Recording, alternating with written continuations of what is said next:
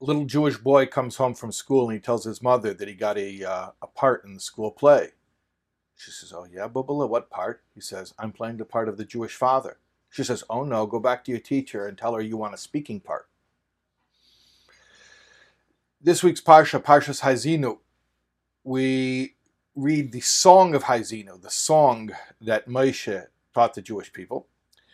And it says, V'yave Moshe, v'yadaber es kol divrei hashira hazeis. Moshe came and he said this entire song, ba'oznei ha'am, in the ears of the people, who, v'Hoshea bin Nun, he, Moshe Rabbeinu, and Hoshea bin Nun. Hoshea bin Nun is the old name of Yeshua, of Joshua, before Moshe changed it to Yeshua, to Joshua. Okay. So, a couple of questions here, which Rashi deals with. Why did Moshe and Yeshua together teach this song of Haazinu? And Rashi explains, well, there was a reason for that. It was Moshe's way of preparing the people to accept the transfer of leadership from him, from Moshe, to Yeshua. So if they would see Yeshua taking on a leadership role together with him, helping him to teach the song of Haazinu, then they would see that Yeshua had actually been raised to the level of leader in Moshe's lifetime. Indeed, that is what Rashi says, that the people, if Moshe had not done this, the people might have said later on, after Moshe's passing and Yeshua becoming leader, the people might have said, in the lifetime of your teacher, you did not dare raise your head. That's the wording of Rashi. And now you want to be our leader? So Moshe wanted to anticipate that and take care of that, and he made sure that Yeshua had that public and prominent place teaching with him the song of Haazinu before Moshe's passing. Okay, so that's one thing about the verse that Rashi explains. The other thing that needs to be explained, which Rashi also explains, why Yeshua is referred to here as Hoshea. Hoshea is his old name. Yeshua is the name that Moshe gave him by adding the letter Yud, which Yud is symbolizes Hashem's name. Moshe added that letter to Hoshea and made it Yeshua before he sent him out on the mission of the spies back in Parsha Shlach, which was 38 years prior to this story. Or 39 years prior to this story. So Rashi explains that. What's the reason? That it's to show that even though Yeshua was rising to prominence at this moment, he retained his humility just like in the old days when he was still called Hoshea. Okay, fine. It's fairly straightforward, not that hard to understand, but here's our question. And our question is going to help us to understand something about the role of Yeshua as Moshe's successor. Question is, Rashi, as he often does, gets the basis of his commentary from Medrashim, from the earlier works of the Tanoim. In this case, the commentary here is based on the words of the Sifri. And Rashi changes the language a little bit. Rashi says that the people would have complained if indeed Yeshua had not co-taught the Song of Haazinu with Moshe, and then all of a sudden one day became the leader out of the blue with no previous experience as leader in the lifetime of Moshe. People would have said to him, "Hey, what are you doing? In the lifetime of your teacher, you never even dared raise your head." Lahodim Rosh is the expression. You never even raised your head, and now all of a sudden you want to be leader. But that's what Rashi says. That's not the wording in the Medrash that Rashi is basing on. In the Medrash, the people would have said, "Bechayei rabcha lo ha'isa medaber." In the lifetime of your teacher, you never spoke. V'achshav ato medaber, and now you speak. So the original source, the people would have just said to Yeshua, hey, you never spoke before publicly, and now all of a sudden you're speaking in public? But what Rashi says is much more severe than that. The people would have said, you never even lifted your head. You never even moved a muscle, to use the idiom of today. You didn't even move. And now all of a sudden you want to move? You want to make a move? You want to draw attention to yourself? So we want to understand why Rashi uses a different language, in fact, a much more intense language than the Medrash that he is basing himself on. Okay, so I want to tell you a story. In the 1930s, when the Lubavitcher Rebbe and his Rebbetzin were living in Berlin and in Paris, the Rebbe was sent on many missions by his father-in-law, the Frierdiker Rebbe, the Rebbe Rayatz, Rebbe Yosef Yitzchak. And one of these missions was a shlichus to go to Vilna, which was the bastion of Torah scholarship in Lithuania, and also traditionally had been the seat of opposition to Chassidus. But there was a particular matter of communal affairs which required a sort of a coalition of Hasidim and Misnagdim. So the previous Rebbe sent his son-in-law to Vilna to get the signature of Reb Chaim Ozer, who was Rosh Yeshiva and a Rav, Av Bezdin in Vilna. So the Rebbe arrived in Vilna, and it happened at that time that Reb Chaim Ozer was meeting with another great Torah luminary of the time, Reb Baruch Ber. Reb Baruch Ber was the Talmid Muvhak of Reb Chaim Brisker. In fact, Reb Chaim Ozer and Reb Baruch Ber were both Talmidim of Reb Chaim Brisker. And Reb Baruch Ber was visiting Reb Chaim Ozer on this particular occasion. The Rebbe was sitting on a bench waiting in the hallway to be admitted to Reb Chaim Ozer's office. And as the Rebbe was sitting there, some Bachrim, they saw a visitor, and they immediately discerned he was Hasidic, and they decided to start harassing him. There's a long-standing stereotype that the Chassidim don't learn. They're not Torah scholars. So these young men from Vilna, they started asking the Rebbe questions about Torah scholarship, Talmudic questions. And the Rebbe did not answer. The Rebbe didn't say a word to them. And they were harassing him mercilessly. And the Rebbe didn't say a word, nothing. Now, Reb Chaim Ozer opened the door, and he was watching this. He was seeing what was happening. So he told the Rebbe, come in. So the Rebbe got up, came inside, and as soon as they closed the door, the Rebbe said, by the way, this and this and this question that they asked me, here are the answers. And the Rebbe gave astoundingly clear answers to these questions that these Bacham had been asking him out in the hallway. So Reb Chaim Ozer says to the Rebbe, he says, clearly you were able to answer. Why didn't you answer outside when those guys were harassing you? So the Rebbe told Reb Chaim Ozer, I was sent on a shlichus by my father-in-law.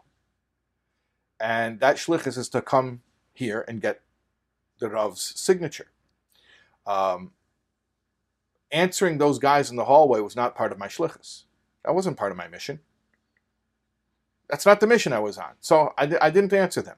Now, when I saw that you saw that they were asking me questions and I couldn't answer the questions, or you thought I couldn't answer the questions because I wasn't answering, I knew that could actually affect the mission. Because maybe if you thought that I'm an ignoramus, you wouldn't want to sign my father-in-law's letter. So therefore, I had to show you that I could answer, because that's part of me doing my shlichus, doing my mission for my father-in-law. But to answer those guys, it had nothing to do with my mission. That's why I didn't answer. At any rate, at that same time, as Reb Chaim Ozer took the letter and was reading the letter before signing, Reb Baruch Ber continued to speak to the Rebbe about learning, and was so enthralled, so astounded. Reb Baruch Ber finally said to the Rebbe, "Younger man, come with me, and I will make you the biggest gadol in the Litvisher world." And the Rebbe apologized and said, "I'm sorry, but I have my mission. I have my shlichus in life, and it is to work for my father-in-law." And at this moment, Reb Baruch Ber began to cry. By the way, how do we know this? How do we know such a story? We know the story because there was a mashgiach in RJJ, in the yeshiva in the Lower East Side, Reb Shaya, who was the Mesharis, who was the personal attendant of Reb Baruch Ber. He was there, he saw this, and he eventually, when he was on the Lower East Side in Manhattan, he shared this story with a couple of Bachram. It's a whole story about why he shared it with them, because these Bachram they snuck out to go to a Fabrengen in 770, and then he shared this, Reb Shaya shared this story. So that's the story I wanted to tell you. And the point of it is, the Rebbe's complete bittul, self-effacement to his father-in-law, to his Rebbe. That when he was on a mission of his father-in-law, that's it. That's it. That's all there was, nothing else. Now, if that's how the Rebbe was when he was on a mission of his father-in-law, imagine how the Rebbe was when he was in the presence of his father-in-law. Well, actually, we don't have to imagine, because it's well documented. And everyone who saw the Rebbe in the presence of his father-in-law saw that the Rebbe was completely, he made himself like a non-entity. There was one time, after a Fabrengen of the previous Rebbe got up and walked out, and the Rebbe did not get up and follow. The Rebbe continued to sit at the table, which was unusual. The Rebbe would usually get up immediately after his father-in-law and follow him out of the room after the Fabrengen. And this time the Frierdiker Rebbe got out, walked out, and the Rebbe continued to sit at the table. Only after the Frierdiker Rebbe had left the room did the Rebbe stand up, and as the Rebbe stood up, the table fell over. And they realized the reason the Rebbe didn't get up, the Rebbe didn't want to move, because the table broke because of all the pushing of the crowd during the Fabrengen. The table actually broke. And the Rebbe had been holding up the table the entire time and didn't want to even let on that that's what was going on. And when the Frierdiker Rebbe finally got up and left the room, then the Rebbe got up and the table fell. The Rebbe had been holding up the table the entire time. Similarly, there's a picture of a dinner here in America, in New York, 1942. There was a Lubavitcher Yeshiva fundraising dinner. And you see the previous Rebbe got up to speak, which was very difficult for him at that point, health-wise. And the Rebbe got up and stood next to the Frierdiker Rebbe. And you can see the Rebbe holding the Frierdiker Rebbe's hand to give him support. There's a shliach who has a supporter who's a doctor. And this doctor keeps this photo on his desk. Why does he keep this photo on his desk? He says, because as a doctor, as a student of human anatomy, he says, you don't realize what's going on there, how uncomfortable that position is. That the Rebbe is holding his hand in such a way to provide maximum support to his father-in-law, but at the same time is a position which is very, very difficult for someone to hold their hand in for any sustained amount of time. But we see that was the level of the Rebbe's self-effacement in the presence of his father-in-law. Now, I'm going to tell you this. As much as the Rebbe made himself absolutely like a non-entity in his father-in-law's presence, or when on a shlichus, on a mission of his father-in-law, there came a time when the previous Rebbe wanted the Rebbe to begin to reveal himself to the Chassidim.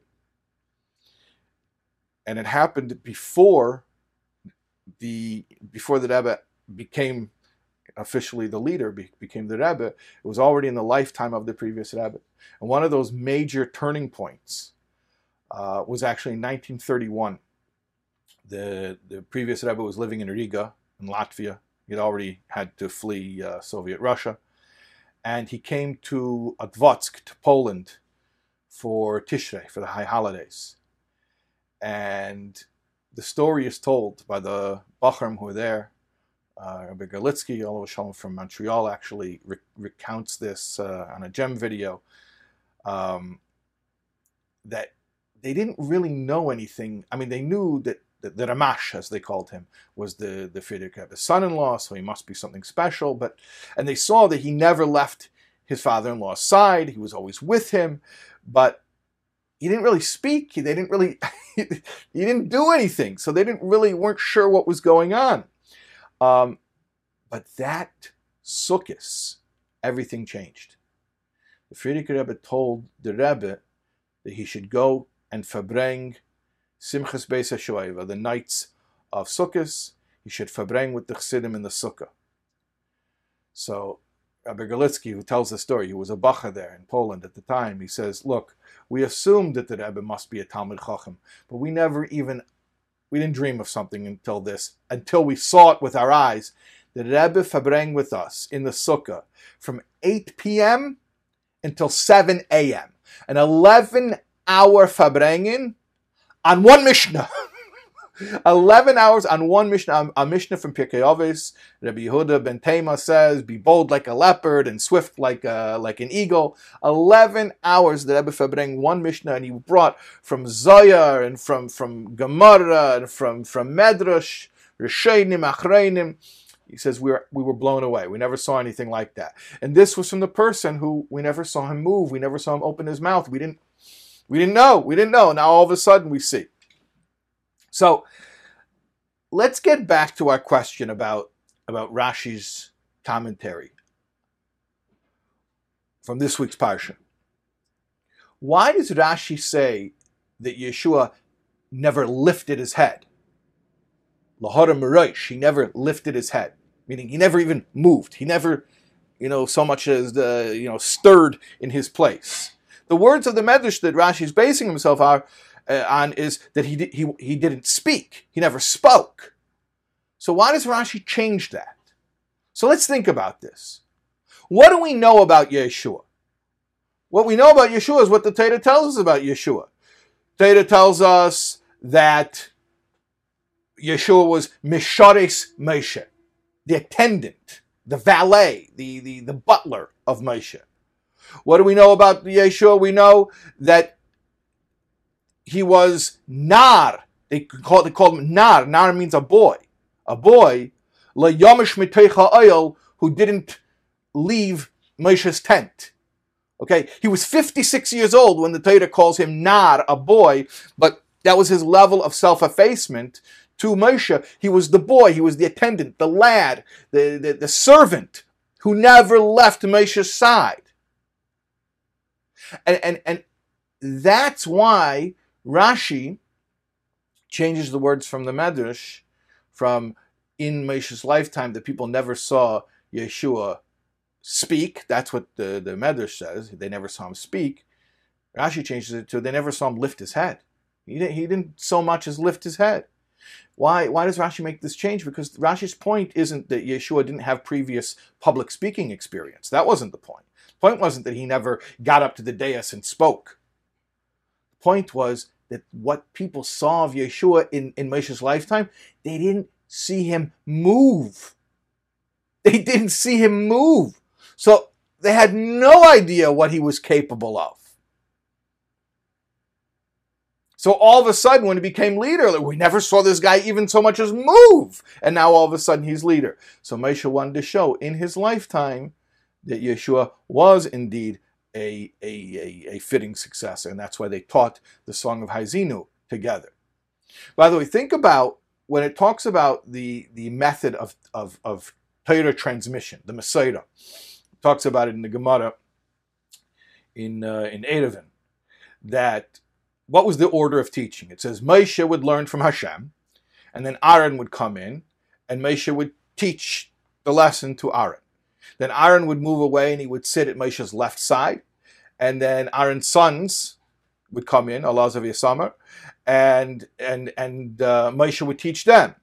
And then they would move to the side, Elazar would sit at Moshe's right, and Isamar would sit at Aaron's left, and then the Zakanim, the elders, would come in, and Moshe would teach them. So then the elders would move aside, and then the entire nation would come in, and Moshe would teach them. So it comes out, the Gemara says, that the entire nation learned the lesson once from Moshe.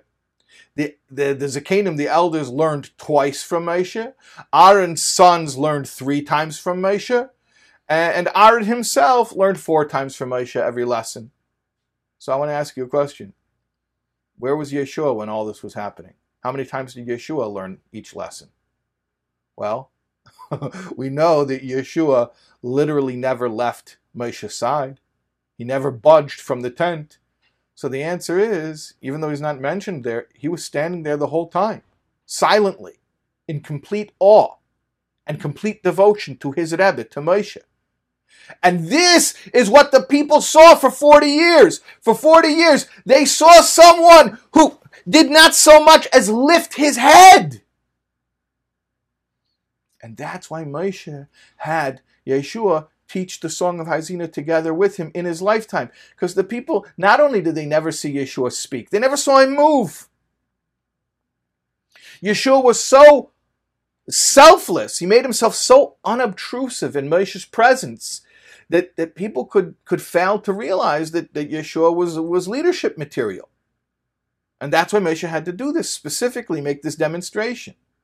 And that's also the significance of Rashi's explanation why Yeshua is referred to here by his old name of Hosea. Because Rashi says that it's to tell us that although he was granted greatness at this point, he humbled himself like before. Rashi's point here isn't just to tell us why Yeshua is still called Hosea even after he became Yeshua. Rashi's telling us why he's called Hosea in this place.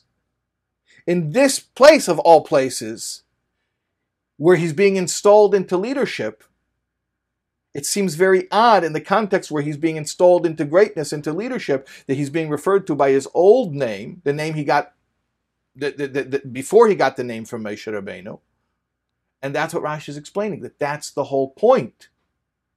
Why did Moshe feel the need to have Yeshua teach the Song of Hazinu publicly together with him in Moshe's own lifetime? Precisely because Yeshua had always behaved so humbly. Even when he became a Yeshua, he stayed humbled like a Hosea. His whole career, the whole time, he was acting humbly, with such selflessness. And that's why, if Moshe hadn't put Yeshua up there with him to teach the song together, the people would never even believe that this humble servant was capable of such a thing. That's why he's called Hosea right here, to teach us that he was still that humble servant. And that's why Moshe had to push him up to the front. Like the Frierdiker Rebbe had the Rebbe Fabrengt for 11 hours, if I can draw a comparison. That, by the way, I should just, for sake of transparency, this lesson is based on a sikha from Likutei Sichos, from Chelik Chof Tes, volume 29 of Likutei Sichos. These stories are my additions. I'm humbly offering them as a possible parallel, and it should be taken, with that level of authority. Meaning, it's just I'm drawing a parallel. However, I will share with you what it does say in the Sikha, in the original Sikha. And that is the Hira, the lesson, the moral of the story. What point should we take away from this whole story about Yeshua? Here's the Hira that the Rebbe gives. The days following Rosh Hashanah that we're in right now, the Jewish people have just crowned Hashem as king. We just made Hashem king over the entire universe again for another year. That's very powerful. We're very powerful that we're able to get Hashem to be king over the world for another year. So we might become haughty because we realize how much power we have. So just like Yeshua humbled himself, we also have to have humility. We have to realize, even though we have this power as Jews to make Hashem be king, that shouldn't make us haughty. That should give us an even greater measure of humility. Or like the Alter Rebbe says, the closer you are to Hashem, the more distant you realize you are. The closer you are, the more humble you become. The humility becomes a vessel for receiving all the blessings from Hashem, which then assures us a good, sweet, healthy, happy New Year. Gmar Chesima Tova to one and all.